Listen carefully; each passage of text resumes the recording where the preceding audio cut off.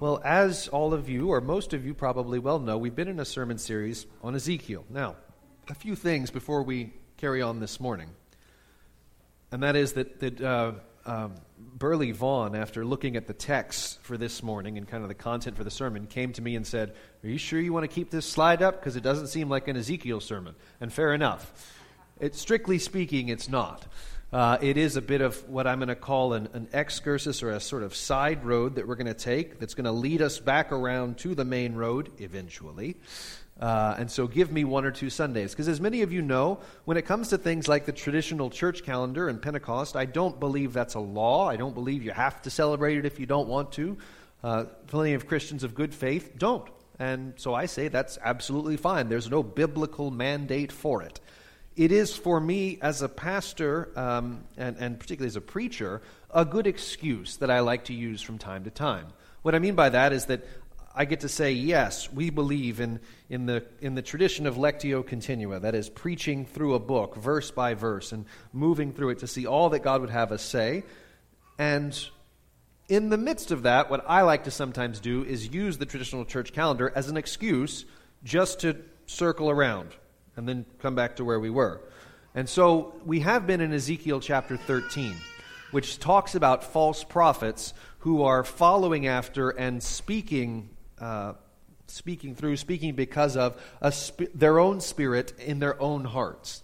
And so it being Pentecost, I wanted to stop for a moment and take this Sunday and probably next Sunday as well to talk to you about the Holy Spirit. The Holy Spirit has been mentioned in the book of Ezekiel, and I want to spend just 2 Sundays, today and then next Sunday, what's traditionally known as Trinity Sunday, to talk to you about the Holy Spirit and His work in our midst as new covenant people and what it is He does, all right? So I'm going to start then with Acts chapter 2, verses 1 through 4. When the day of Pentecost arrived, they were all together in one place. These are the disciples, then the apostles of Jesus and those who were also with them in their company. Suddenly there came from heaven a sound like a mighty rushing wind. It filled the entire house where they were sitting. Divided tongues as of fire appeared to them and rested on each one of them. And they were all filled with the Holy Spirit and began to speak in other tongues as the Spirit gave them utterance. And so we continue to confess, as we read it together, brothers and sisters, that this is the word of the Lord. And so we say, thanks be to God. And so in this moment in Acts chapter 2, the disciples are filled with the Holy Spirit. Filled with the Holy Spirit. And they begin to speak in tongues. And just so you know how that's been handled through church history, basically 2 options as to what speaking in tongues is. Speaking other known languages, right? So Chinese, Spanish, French, German, those would be languages you and I would recognize. Speaking other languages that you didn't previously know, or the second way that is interpreted is a particular gift of speaking what we might call an angelic language or a heavenly language that's not translatable, right? And so regardless of how you might understand that and how you might kind of qualify different parts of the New Testament and what they're talking about, it does seem to me to be fairly obvious that at least right here in Acts chapter 2, what we are talking about is known languages, because people gather and hear them speaking in their own language. And Luke, the author of the book of Acts, is careful to list kind of different ethnic groups, and that they're saying to each other, wait, all of us are hearing them in our own language. So the reason why I'm bringing all that up is because I'm using this Sunday as an excuse to talk about the Holy Spirit. And where I want to start is that some would say that to be filled with the Holy Spirit means that you must speak in tongues, whatever that means. That speaking in tongues is the outward verification of an inward reality, such that the gift of tongues becomes the requisite verification for your salvation. Okay?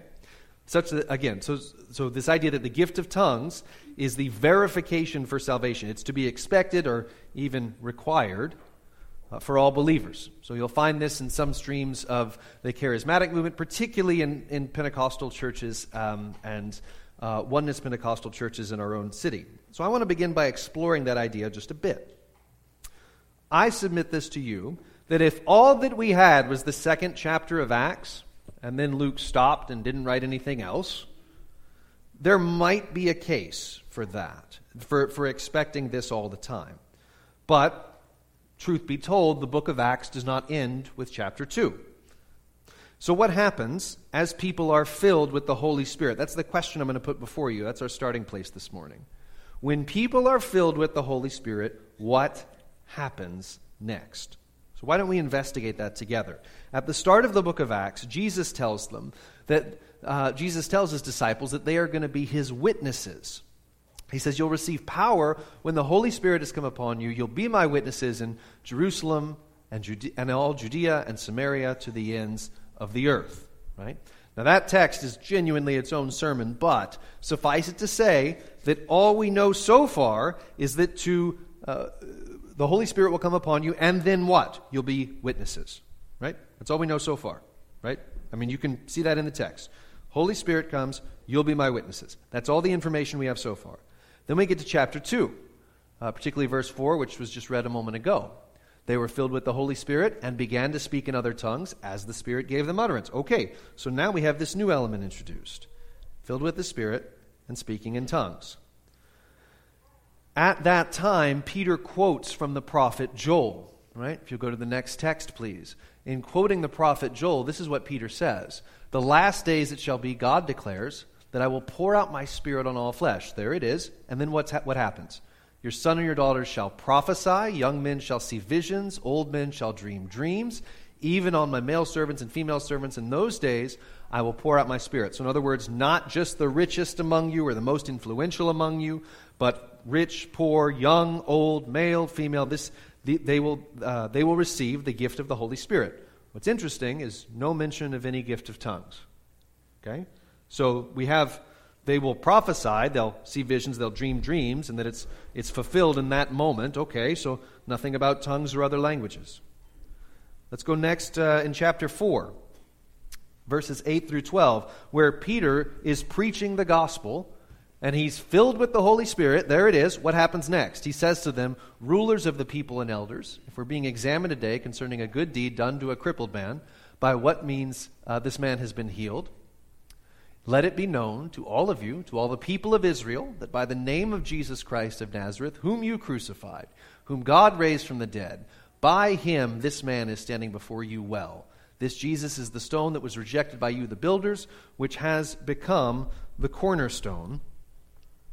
And there is salvation in no one else, for there's no other name under heaven given among men by which we must be saved. So here's Peter, amen. Here's Peter speaking to Jews. They're speaking the same language. He's filled with the Holy Spirit, and what happens? He starts preaching the gospel. Okay? All right. So that's perhaps another element we can add in. He starts preaching the gospel. Next, Acts 4:31. And when they had prayed, the place in which they were gathered together was shaken. They were all filled with the Holy Spirit. What happens next? They continued to speak the word of God with boldness. No mention of tongues, no mention of languages, but speaking the word of God with boldness. Okay, very interesting. Acts chapter 8 is the next time we read about people who are filled with the Holy Spirit, where interestingly enough, they laid their hands on them and they received the Holy Spirit. That's all we're given. We're not really told what happened next. All we know is that Simon Magus, Simon the magician, sees it and says, and tries to pay for it, tries to pay for this Holy Spirit. Okay, so we're not entirely sure what happened there. We're not told what happened. We are told that in the previous verse that miraculous things were happening in the midst of this. But Simon was so impressed with it that he wanted to buy the Holy Spirit, for which he gets condemned. In chapter 9, Saul, also known as Paul, regains his sight when Ananias comes to visit him. Brother Saul, the Lord Jesus, who appeared to you on the road, by which you came, has sent me to you so that you may regain your sight, and there it is, be filled with the Holy Spirit. And immediately something like scales fell from his eyes. He regained his sight. He rose, was baptized, taking food, he was strengthened. For some days he was with the disciples at Damascus, and immediately he proclaimed Jesus in the synagogues, saying he is the Son of God. No mention of tongues, again, but we do have mention of a proclamation, interestingly enough. He preaches, he is the Son of God. Acts chapter 10, a group of Gentiles, God-fearing Gentiles, receive the Holy Spirit, and here we have, they're speaking in tongues and extolling God right at the end there, right? And there's a particular intensity that the Holy Spirit is poured out even on the Gentiles. And then Acts 10, 44 through 46, when Gentiles receive the Holy Spirit, again, we're told that they begin speaking in tongues. The gift of the Holy Spirit was poured out even on the Gentiles, for they were hearing them speaking in tongues and extolling God. Sorry, I must have confused my text there. In both chapter 9 and chapter 10, we have this... chapter 10 and chapter 19. You have Gentiles receiving the Holy Spirit and then speaking in tongues. Okay, in these last two passages. Now here's my point. If we can jump ahead, please, to the next part. I'm not sure how well you can see that, but it basically outlines all the texts we just looked at and gives you what happens when people speak in tongues. As you can see, when they receive the Holy Spirit. As you can see, sometimes they speak in tongues, sometimes they don't. What is really consistent, though, is that regardless of how they speak, they are speaking. Do you see that in the way that I've laid it out there? So we're extolling God, praising God, speaking in tongues, and then we're just preaching He is the Son of God, right? What you have in every instance is believers who are filled with the Holy Spirit, and what happens? Go to the next slide. They start talking about Jesus. That is what Holy Spirit-filled people do. So if your question is, what is the mark of Spirit-filled people? The answer is, they talk about Jesus. They talk about Jesus a lot, and in many and various and different ways, to many and various and different people. Spirit-filled people talk about Jesus. And so a Holy Spirit-filled church is a church full of people who talk about Jesus. Okay? To everyone they can find, people in Jerusalem and Judea and Samaria, to the ends of the earth. And furthermore, Spirit-filled people talk about Jesus to each other. It's what we were just doing a moment ago when we were singing, right? You're in a sense, you're preaching to one another, right? Because once we start living in community together, we realize something. As a people, when we start rubbing shoulders with each other, we realize that it's really easy to forget what Jesus has taught us. And it's really easy for my brother and my sister to forget what Jesus has taught them. So Jesus puts us in a local body of believers, not simply to maintain once weekly attendance, or even not just so we can come to a place where we can sing together and listen together, but so that we can keep telling each other and the wider unbelieving world about Jesus. Because that is what Holy Spirit-filled people do. Now I want to take that then, this idea that, okay, that's what we've been given then, to be filled with the Holy Spirit, is to talk about Jesus. And I want to add to that kind of, what is it then that the Spirit does among us to ensure that we keep on talking about Jesus? For that I'm going to go to the Gospel of John, chapter 14. Which John, kind of beginning in 14 to the end of, I think, about chapter 17, Jesus gives this, what some have called a farewell discourse, sort of his last words to his disciples before he goes to the cross. And there's a lot packed in there. And if you've got a Bible with red letters, then as soon as you get to John 14, it's just, flip the page, it's all red. Flip the page, it's all red. Because it just keeps going and going and going and talking about all these things that he wants to make sure that they know. And so Jesus says to them at one point, "These things I have spoken unto you." Oh, somehow I went to King James. Fascinating. "Being yet present with you. But the Comforter, who is the Holy Ghost or Holy Spirit, whom the Father will send in my name, he shall teach you all things," right? "And bring all things to your remembrance, whatsoever I've said unto you." So he will teach you all things. That's what Jesus promises, that this Spirit's coming. And remember the context, he's speaking to his disciples. The Holy Spirit is coming in order to teach them all things. Why? Because, suffice it to say, without having to do the exploring and showing you every individual part where this happens, throughout the Gospels, the disciples are constantly confused, right? About precisely what is Jesus doing and what is his goal and what is his objective and what is exactly is the nature of his ministry and is he going to take out the Romans and finally give them the sort of political liberation they've been longing for? The disciples are very confused frequently throughout the gospel accounts. And so Jesus tells them that the Comforter, the Holy Spirit, is coming and he will teach you all things. So things are going to get clearer than they have been thus far. How's that going to happen? Because, and bring all things to your remembrance. So as I said, if you've got a red letter Bible and you're turning through John 14, 15, 16, and it's all, red letters everywhere, and you're like, how on earth could John have remembered all that? That's how, right? That's how, right there. Because Jesus told him, I'm going to make sure that you remember what I've told you. Okay? And what does that do then? Verse 27? What's the upshot from that? Peace I leave with you. My peace I give unto you. Not as the world giveth do I give to you. Let not your heart be troubled, neither let it be afraid. So this peace that Jesus gives to his disciples, because he's told them he's leaving them soon, and that definitely would trouble them. And so he's now telling them that I'm going to send you the Holy Spirit, and he's going to bring with him this peace, my peace. And it's not a peace that avoids trouble, apparently, because Jesus is going to the cross, and he knows that they, in time, will be persecuted. The book of Acts has a lot of those accounts. And it says, not a peace as the world gives. So, not a worldly peace that gives you some kind of superpower to transcend your suffering as though it doesn't affect you or it doesn't hurt. So if your understanding of the peace that Jesus gives you is such that when affliction and trial and difficulty come, that if you're really spiritual enough, it won't really affect you or hurt, that's not Christianity. Okay? We've got a God who bleeds, a God with wounds. And so this peace is not as the world gives. D.A. Carson says, this peace is not to be confused with aloofness that is indifferent to injustice, corruption, idolatry, or some other sin. It is not simply feeling good in some sort of narcissistic way, nor is it some mystical sense of being so detached from physical and spiritual realities.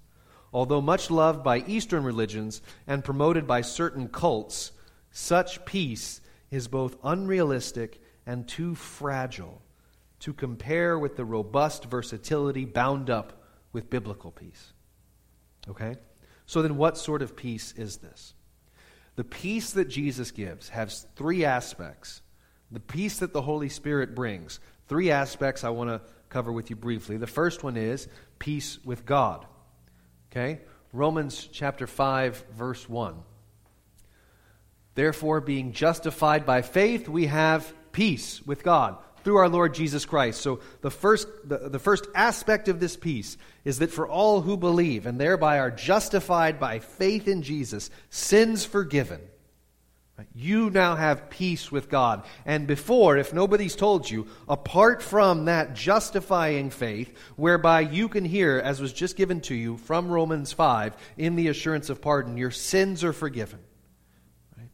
Apart from that word of promise and forgiveness from the Lord Jesus for those who have faith, you are still in your sins.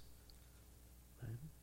And so, this peace that Jesus gives is peace with God. But it's also peace with one another, such that the tribal distinctions that we would want to erect, be they ethnic or political or matters of taste or whatever else, are torn down. Ephesians chapter 2, verses 13 and 14 talk about this very thing. Paul talks about now in Christ Jesus, those who are far off are made nigh, that is brought near by the blood of Christ. I think I switched it to KJV in Proclaim, and I didn't know how to switch it back at this juncture. I apologize. I would love that. Thank you. For he is our peace, who hath made both one, and hath broken down the middle wall of partition between us. So just take that language in for a moment. He's broken down a wall that was real and that did exist, and now you and I can confess together with all who believe in Christ, regardless of earthly distinctions, that we're brothers and sisters. This unity has been, how can I put it, seen, visible, to a lesser and greater extent throughout history. Because there are always things that want to tear at our unity, right? I mean, right now I think a big one is politics, right? Such that, which is why I was discussing this with Brian the other day, Brian Elkins yesterday, that to the extent that we all know each other's political affiliation, it's much easier to dismiss one another, right? And so once I know kind of where you're politically affiliated, at least in our present moment, I feel I'm within rights to dismiss you once I figure out what team you're on. Right? So that would be an example of like a dividing wall, best I can tell, that Jesus has torn down and said, you might disagree on this, but it is not, well, now that I know that about you, I can dismiss you and don't have to work as hard to love you. This is why some people... this peace, by the way, that Jesus promises and that Jesus gives is why some people refuse to be part of a church, a part of a body, and part of Christianity, is because that, like, having to be at peace with their neighbor would cost them too much. That's part of conceivably a reason. And so you have peace with God, you have peace with each other, realized in in greater and lesser degrees throughout history. And so we plead, Lord, have mercy on us. Third, you have peace within. Peace within. Philippians chapter 4, verses 6 and 7. Do not be anxious about anything, but in everything, by prayer and supplication with thanksgiving, let your requests be made known to God. And there it is, the peace of God, which surpasses all understanding, not as the world gives, yeah? Will guard your hearts and your minds in Christ Jesus. So here's a promise that the peace of God, in a sense, reconciles you to yourself.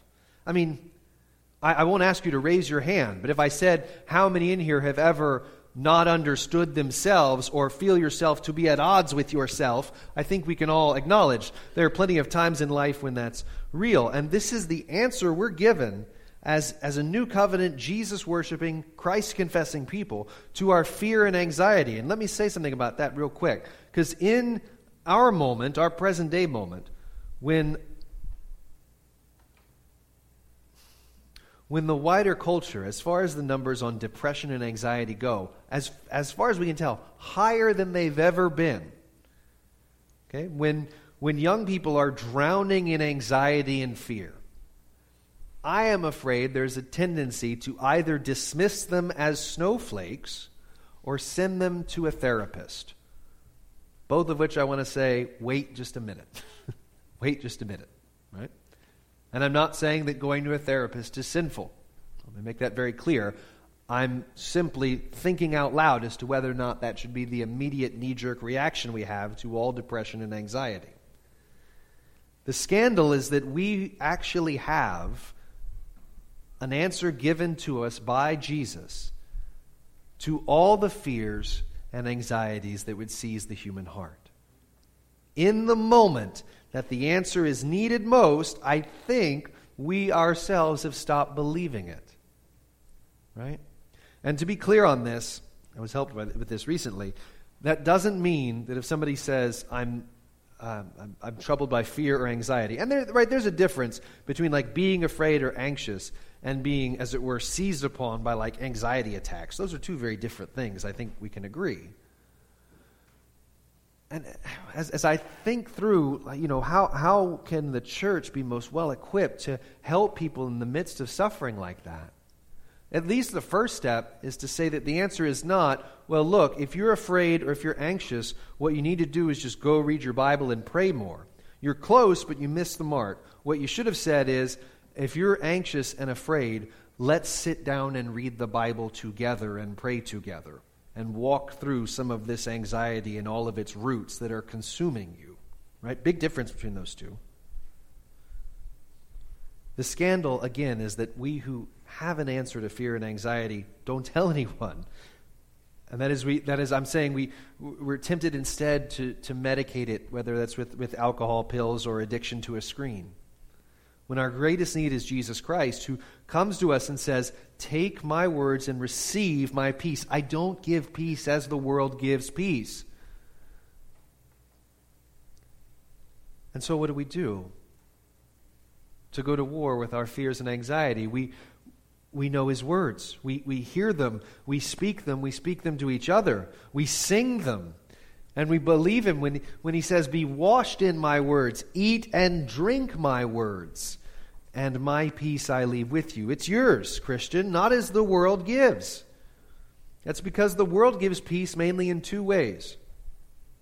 By hanging your hope on a change in your circumstances, okay? By hanging your hope on a change in your circumstances, or just kind of by hopeful wishes, like, well, I hope it gets better for you. Sorry to hear about that. So like, one is on changing circumstances. This will soon be all better. This will soon be okay. This won't last. You will not surely die. Where have we heard that before? And Jesus, on his way to death, says, my peace I leave with you. Or the other one being hopeful wishes, right? Well, I just hope everything turns out okay for you. Again, Jesus does not give peace based on a hope that just everything's going to work out okay. He spills his blood so that we can confess all things must work together for our good. When Paul preaches that glorious truth, he's so overwhelmed in Romans chapter 8 that he says, if that kind of God is for me, finish it. Who can be against me? Yeah. Who can be against me? Cancer? Alzheimer's? Recessions? Political unrest? Tyranny? Death? Where is your sting? Where's your sting? If you hurt me, it's going to push me closer to my wounded Savior. If you kill me, then I really win. And so, people filled with the Holy Spirit talk about Jesus. That's what we do. That's most fundamentally what it means. You're filled with the Holy Spirit, you talk about Jesus. The greatest work of the Holy Spirit, then, is to give us what we need most. And what is that? The very words of Jesus, right? He says, my peace I leave with you. Right after he says that you're going to be able to call to remembrance everything that I've said. That's the grounding of their hope. That Jesus is going to give them his words to steady them and to sustain them. And you know what you find out if you read the book of Acts, Jesus made good on his promises.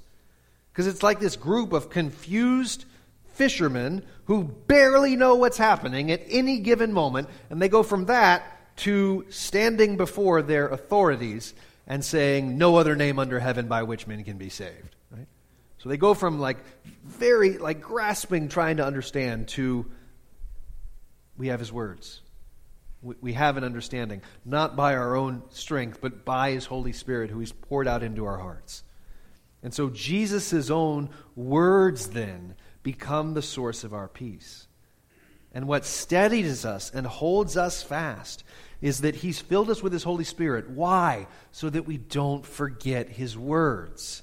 That is what we need most in the moments of our fear, our anxiety, the things that would consume us. And so, why are we here as post-Pentecost people?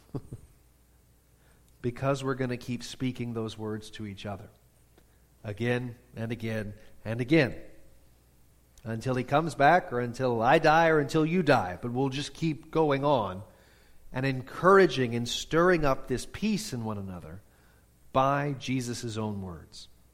Now, as far as kind of how that works out in daily life in terms of the Holy Spirit leading, guiding, directing, all those things, that's going to be next Sunday. We'll talk about that as well. But I wanted to start with this foundation to tell you that the most exciting thing that Jesus has given us in sending us the Comforter, the Holy Spirit, how does the Spirit comfort us? By giving us the words of Jesus. That was the disciples' hope, right? He says, I'm leaving you, but the Spirit's going to come, the Comforter. How's he going to comfort? By giving them his words. And praise God, they wrote it down. Such that we can continue to confess these realities to each other against every fear and anxiety that would threaten us. And so we'll speak those words and keep on speaking them to each other until the very last day. In the name of Jesus, amen. Our Father, we lift up our thanks to you. And we rejoice that you have filled us with your Holy Spirit. And so, as Spirit-filled people, give it to us too with great joy. Talk about and sing about Jesus to ourselves, to our friends and neighbors, to our families, to those who are hurting and anxious and afraid, to all who are around us, until the very last day. We need your grace for this, and so we ask for it now, that you would continue to cleanse our hearts and our minds of sin, that we would continually be refreshed with your good and steadying words, words of salvation, words of life, and words of peace that you've left with us, not as the world gives. So we lift up our thanks to you once more. In Jesus' name, amen.